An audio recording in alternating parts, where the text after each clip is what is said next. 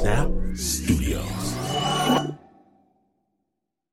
Snap Judgment is brought to you by Progressive, where customers who save by switching their home and car save nearly $800 on average. Quote at Progressive.com. Progressive Casualty Insurance Company and affiliates, national average 12-month savings of $793 by new customers surveyed who saved with Progressive between June 2021 and May 2022. Potential savings will vary.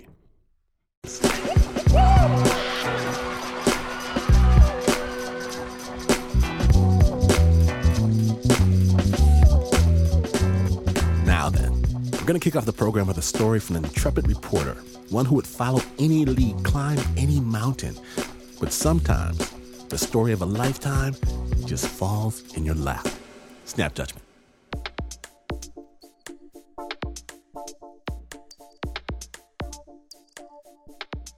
A contact of mine at the courthouse called to say that something was coming in that, I'd certainly want to see. That's Brian Denson, and back in 2009, he was reporting for the Oregonian newspaper in Portland. I grabbed a seat in the front row of a courtroom. I was trying to get as close as I could to a 24-year-old defendant named Nathaniel Nicholson. He went by Nathan. Nathan looked really stoic as government prosecutors played a wiretap. Nathan, are you okay? Yeah, I'm okay. Are you okay? I'm good. What's up with the FBI? Well, are you okay? Are you in jail? no, no, I wouldn't be calling for my cell phone if I was in jail. I've been very worried. I know. So is everyone else. So what happened? Holy cow! Yeah. So, well, it's a really long story. This is tape of the wiretap. It's Nathan speaking to his sister Star after the FBI came to his apartment on December 2008. What was going on is I was transporting some information. Okay. And that's what the whole deal was about. Whose information was it for? Well, it was for the Russians. Dude. But it was nothing illegal or anything like that. There's nothing illegal? If it was, I'd be in prison. This was, for me, way more than just an espionage case. I really needed to know what Nathan's role was in the spy plot. So the first chance he got, Brian slipped a note to Nathan's attorney and landed an exclusive interview with Nathan. Okay, so I did talk about that then. Yeah, and I'm going to go back to that tape to describe that a little bit. Okay. We talked for slightly more than 8 hours, all on videotape. The story starts when Nathan was 12. He was living in a townhouse with his dad and his sister Star in Burke, Virginia. It was, for the most part, an idyllic childhood. And at that point, of course, he didn't know his dad also happened to work for the CIA. He was my hero. I saw him as someone who would make sacrifices for his family. And I wanted to aspire to that. But then everything changed one day in November 1996. Nathan, his sister, and their uncle had just dropped Nathan's dad off at the airport. To fly off on what Nathan thought was a business job. A few hours later, 2 FBI agents knocked on the door. Yeah, I remember answering the door. What did they say? They asked if Uncle Rob was there. And in fact, they have to search the house. They're going to tear the house upside down. So the kids literally had to pack up their things and go to a motel that was rented for them by the FBI. I just remember them looking very serious and said, all right, turn on the TV. And they flipped it to a certain channel. And then they started saying Harold James Nicholson was arrested for espionage, and he could be looking at life or could be looking at the death penalty. Harold James Nicholson, he went by Jim, was Nathan's dad. This is a guy who had betrayed his country on so many different levels. Jim Nicholson passed information from secret CIA cables to Russian spies all over the world. He gave up the names of approximately 300 CIA officers in training. He exposed their identities, putting their operations and lives at risk. Jim's betrayals didn't end there. He gave up the names of access agents. He gave up the names of the CIA station chief in Moscow, for heaven's sakes. He gave up a whole lot of top secret, and other classified information to the Russians for $300,000 in pay. Nathan couldn't believe any of it. The person the FBI was talking about did not square away with the man he knew as his father. I was just so shocked. I couldn't even feel any emotion other than just like, what is this? You know, surely there must be like a huge mistake going on here. Star started shouting out things like she doesn't believe in God anymore. And I was worried for my father's life. I was worried as like that was the last time I was ever going to see him. Nathan did see his dad again, but not until a year later. Jim was convicted in 1997, the highest-ranking CIA officer ever convicted of espionage. And he was now serving a 23-and-a-half-year sentence in a medium security prison in Oregon. That prison became Nathan's second home. He spent so many hours sitting knee to knee with his dad. He expressed a lot of guilt. What I did was selfish. I should have never done that because you kids are now suffering because of it. He felt incredibly embarrassed. It's just very, very remorseful and always very humbled whenever we would come to visit him. Nathan was 22 years old. He was going to visit his father. And he was going to go in and buy his father a jalapeno cheeseburger and a Coke. They were going to talk about their favorite show, It's Always Sunny in Philadelphia. No, I don't think he was expecting anything unusual that day. When his father said, I know you kids are having some tough times with finances, and there's a way for me to help out with that, and that I would be the go-to guy to make all this happen. He was saying, I want you to find out where some Russian consulates are. Nathan didn't really give it a whole lot of thought. So he went home, did a little internet research, and found a Russian consulate in San Francisco. I relayed that to him, of course, and he says, all right. Just verbally, though. Oh, right. Jim sort of nodded along, and he said, I'd like for you to drive down to San Francisco, and I would like for you to carry some messages that I'm going to prepare for you, and I want you to ask for the director of security. And he said, what I'm hoping for is that they will give you some money. Now, Jim would have known that the Russians were holding what might be called a pension for him in Moscow. It's been estimated at about $1 million, and that Nathan could maybe make some early withdrawals from this account. But it's dangerous. What did you say? Well, I let Dad know that whatever he needed done, I would do it. And he never asked his dad, what do you mean it's dangerous? Then when his father was talking about cover stories and, pretending to be an architect just in case the FBI or someone should stop you, this should have been sending warning flags, but I was really appealed to the adventure of what it sounded like. And he explained to me that while I could tell Jeremy and Star, it might be best not to, just because the less explaining, the easier things would go. I'll have to say this. Nathan was extremely vulnerable. He'd been through a terrible parachuting accident that had culled him from the Army. He was depressed, he had been suicidal, and he was, a Pizza Hut delivery man at night. It was not the exciting life that he had imagined for himself. I started the drive around midnight or so, got to a rest stop, threw on my suit. Dad told me to present myself in a nice fashion. And early the next morning, Nathan walked into the Russian consulate. He was carrying a couple messages and a photo of him with his dad.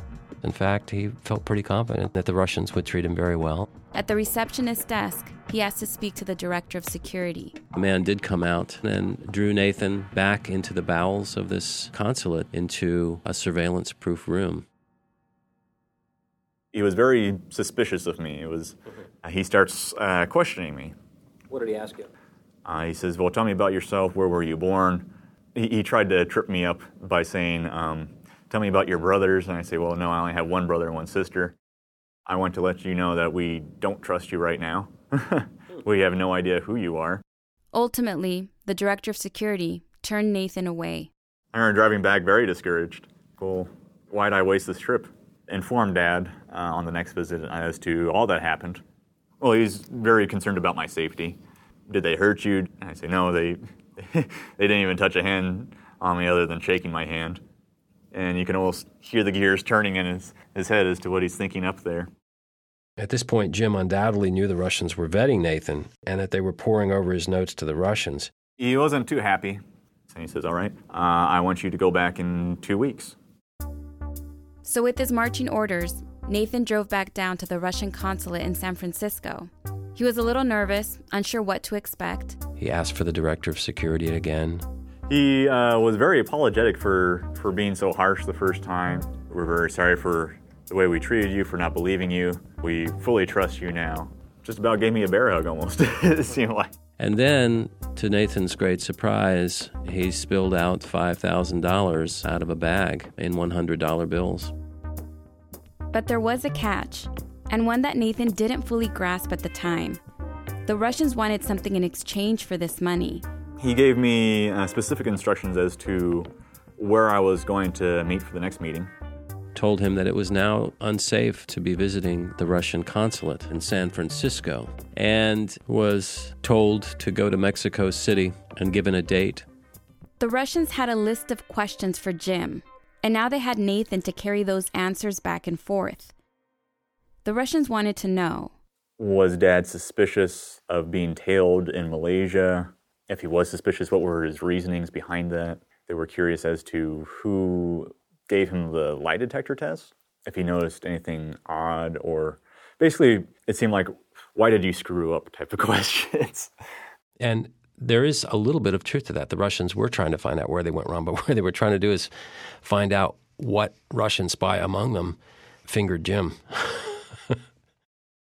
Nathan is driving home from that visit, feeling like he's on cloud nine, and he is very excited to tell his father, and just about that time the phone rings. Hello? This call is from This is Dad Daddy. an inmate at a federal... Hey, Bob. Hey, Nate. I thought I'd call you and see what kind of hours you're keeping these days. Pretty much the same, I guess. Yeah? Yeah, I'm on the road heading back now. Oh, are you? Okay. Did everything go okay? Yeah, everything went real well. Oh, excellent. Got a sale for about $5K. Okay, uh-huh. And even thinking of making a trip over to Mexico come December. Is that right? Yeah. Oh, so business is picking up, huh? Yeah, sure is. Well, I'm just tickled to talk to you about it. I'll be calling you again then tomorrow, maybe after church or something like that. Sounds great. Okay, you have a safe journey and get some sleep this afternoon. I guess you'll be sleeping. Okay, Pa. All right, buddy. You take care, and I love you. Have you got fog down there? For the next year and a half, Nathan crisscrossed the globe on the Russians' orders.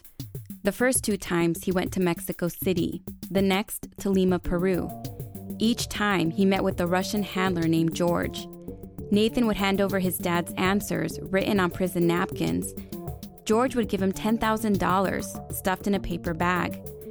At the end of each meeting, he'd get a list of more questions for his dad and the location of his next assignment. I'm feeling great. It was like, wow, this is finally successful. My faith in my father was panning out. And Dad told me he was proud of me. He said he wished some of the people in the CIA that he had trained were as cooperative or as successful. And so that encouraged me. That made me feel like a sense of pride. So at this point, they have now gotten $5,000 in San Francisco, $20,000 in Mexico City, another $10,000 in Peru. So we have $35,000 already, and the promise of much more. Nathan moved to a nicer apartment, got a better car, but he wasn't pocketing all the money. He funneled some of it to his brother and his sister too. Of course, they didn't know it was from the Russians. I felt kind of like a, undercover Santa Claus, because I was able to see my brother and sister be able to afford their expenses now. Star was able to move up to Portland and get a job up here. It was after the trip to Lima, Peru, when Nathan was stopped in the airport in Houston, that he really began to feel that what he was doing couldn't possibly be on the up and up any longer. I started becoming very suspicious of anyone around me. I was getting very nervous before I would go on these trips. And then George signaled Nathan to meet him in Cyprus in December 2008. Nathan was feeling especially anxious about this trip. And he brought up the subject on a couple of occasions with his dad. Maybe this should be the end of this. And Dad would say, you're this brave guy that goes off and does these things. And I'm like, yeah, that's all right. That fires me up. Let's do this. Something in the back of my head said, trust that Dad knows what he's doing. And maybe I was selfish. I don't know. And wanted all the glory for myself. It felt glorious. No, it did. And I don't know if that's what kept me going or subconsciously going. I don't know. Ultimately, Jim's motivations were very clear. He was securing his future in Russia, where he planned to move after serving his prison term. He was looking at maybe another 8 years. So throughout this time, you'll see from the tapes that Jim is giving him fatherly love in triplicate and grooming him like any garden variety asset he would have worked overseas. But this was his own son, and I don't think Jim felt any shame about it. Hello. Did you read that psalm that I mentioned? I sure did. You're really good at reciting passages there. Oh no, I was just amazed at how that just lined up with what you had just done. I was just amazed. I said, "Wow, thanks, Lord." I know He's got His hand on you, because He knows I worry about you all the time, and He just wants to reassure me all the time that He's got you. So, oh yeah, yeah, that's for sure. That was good. That was real good. All right, Ray, super, hon. Well, listen, you just have a good week this week, okay? And I just want you to know I love you, and I love you too, Pop. I got you in my prayers, of course, all the time, and we're gonna have a good time here. So just keep plugging along and make me really proud, son. You're doing a great job.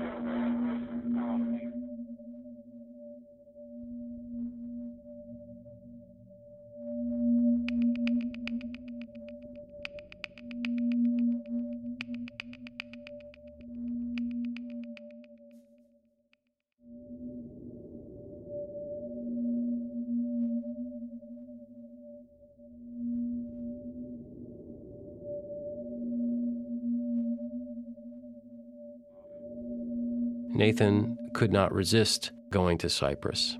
But on his way back to the States, he was stopped by a customs officer and questioned for a very long time. Nathan managed to stay calm, talked his way out of it, and made it home. I was feeling pretty good that I had actually made it past security at that time and thought I could relax a little bit. I woke up to a loud pounding on the door. Oh, is that right? Oh, yeah. I thought they were going to break it down there. Peeked out the eye hole, saw there was two gentlemen, and I knew who they were at that point in time. I started flashing back to what I remembered when I was 12. They looked exactly like what I remembered. So I opened up the door, let them in, and they introduced themselves that they're FBI agents. My world came unglued at that time. I asked them, am I going to be arrested right now? They say, well, not right now, you're not. After being grilled for 8 hours, the first person Nathan called was his sister Star. She'd also been visited by the FBI. They sent 2 mean ladies here. 2 mean ladies? Oh, no. Uh-huh. Oh, sis, I'm sorry. Yeah. But, so you're good? And you're fine and everything's going to be okay? No, I'm doing all right. Just a little concerned about Christmas now because I was planning on using that money for some presents. They took your Christmas money? Well, yeah, because the information I gave the Russians was worth $10,000. Oh, dude. Yeah, and I was planning on giving you and Jeremy some of that money. Oh, dude, no. Like the past years, and that was you? Yep. Dude, you're not supposed to do that. But thank you. Don't think I don't appreciate it, but seriously, it just sounds kind of like what Daddy did. The same day that Nathan was interrogated, 2 other FBI agents took Jim out of his cell and sat him down. Jim had multiple chances to fall on his sword and save his kid. He could have taken full responsibility and cut a deal with the government to go easy on Nathan. But he indignantly said, "I don't want to talk anymore," and invoked his right to counsel. 43 days later, Nathan was indicted for conspiracy to act as an agent of a foreign government and for money laundering. So when they came to arrest me, I knew exactly what they were there for. And I had mixed emotions. I didn't know if I felt relief or if my life was falling apart. But now Nathan had 3 choices. He could plead guilty and go to prison for a long period. He could cut a plea deal and get less time. Or there was a door number 3, and that was to become a cooperating witness against his own father. It was a very lonely road that I was on because it felt like, here's my hero. He was trying to help me out, to the best of my knowledge, at least. And I had to essentially crucify him. Nathan decided to cooperate with the government, essentially turning on his dad. But the judge had to ask him, you realize that by pleading guilty here, you'll likely be asked to confront your father. Are you indeed ready to do that? And his answer was yes, but it was a very pained yes. It did take a lot of soul searching, as you put it. But it was ultimately the right thing to do. I wanted to take full responsibilities for my actions and try to make amends for it. In a way, Nathan's decision forced his father's hand. After holding out for months, Jim finally cut a plea deal with the government. Jim did something extraordinary at sentencing. He didn't apologize to the U.S. government. In fact, he apologized for the trouble that his assistants brought the Russian government. This did not sit well with the district judge, Anna Brown, who sentenced him. She said, "Your time going forward is not going to be easy time." Jim was sentenced to the Supermax in Florence, Colorado, where the worst of the worst go in the U.S. federal system. And since his conviction, Jim has not been able to speak to Nathan or communicate with him in any way. In a sense, that's sort of been kind of like a death. Looking back at the letters you got from your dad, with the hindsight you've obviously gained in all this time, right? What do you make of lines like, you've been brave enough to step into this new world, you're like me? To be honest, there's still part of me that appreciates those words even now. But what troubles me is the very real possibility that it was used for some sort of manipulation. But I don't know. I still have all these memories about when I was a kid, and I still wrestle with the idea that he may or may not have manipulated me. But, I do still very much love him, and I still appreciate those words. I guess they sit differently a little bit now.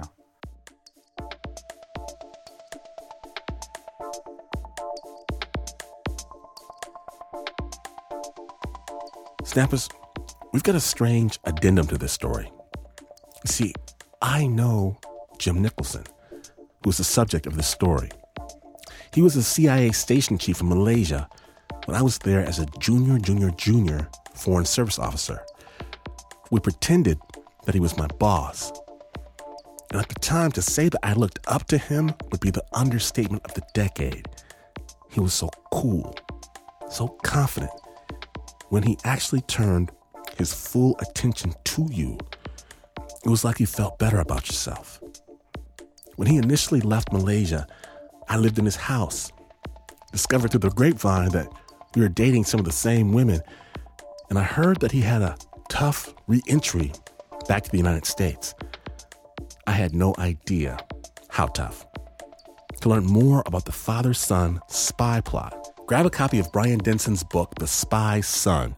We'll have a link to that at snapjudgment.org. The original sound design for that piece was by Renzo Gorio, and it was produced by Nancy Lopez.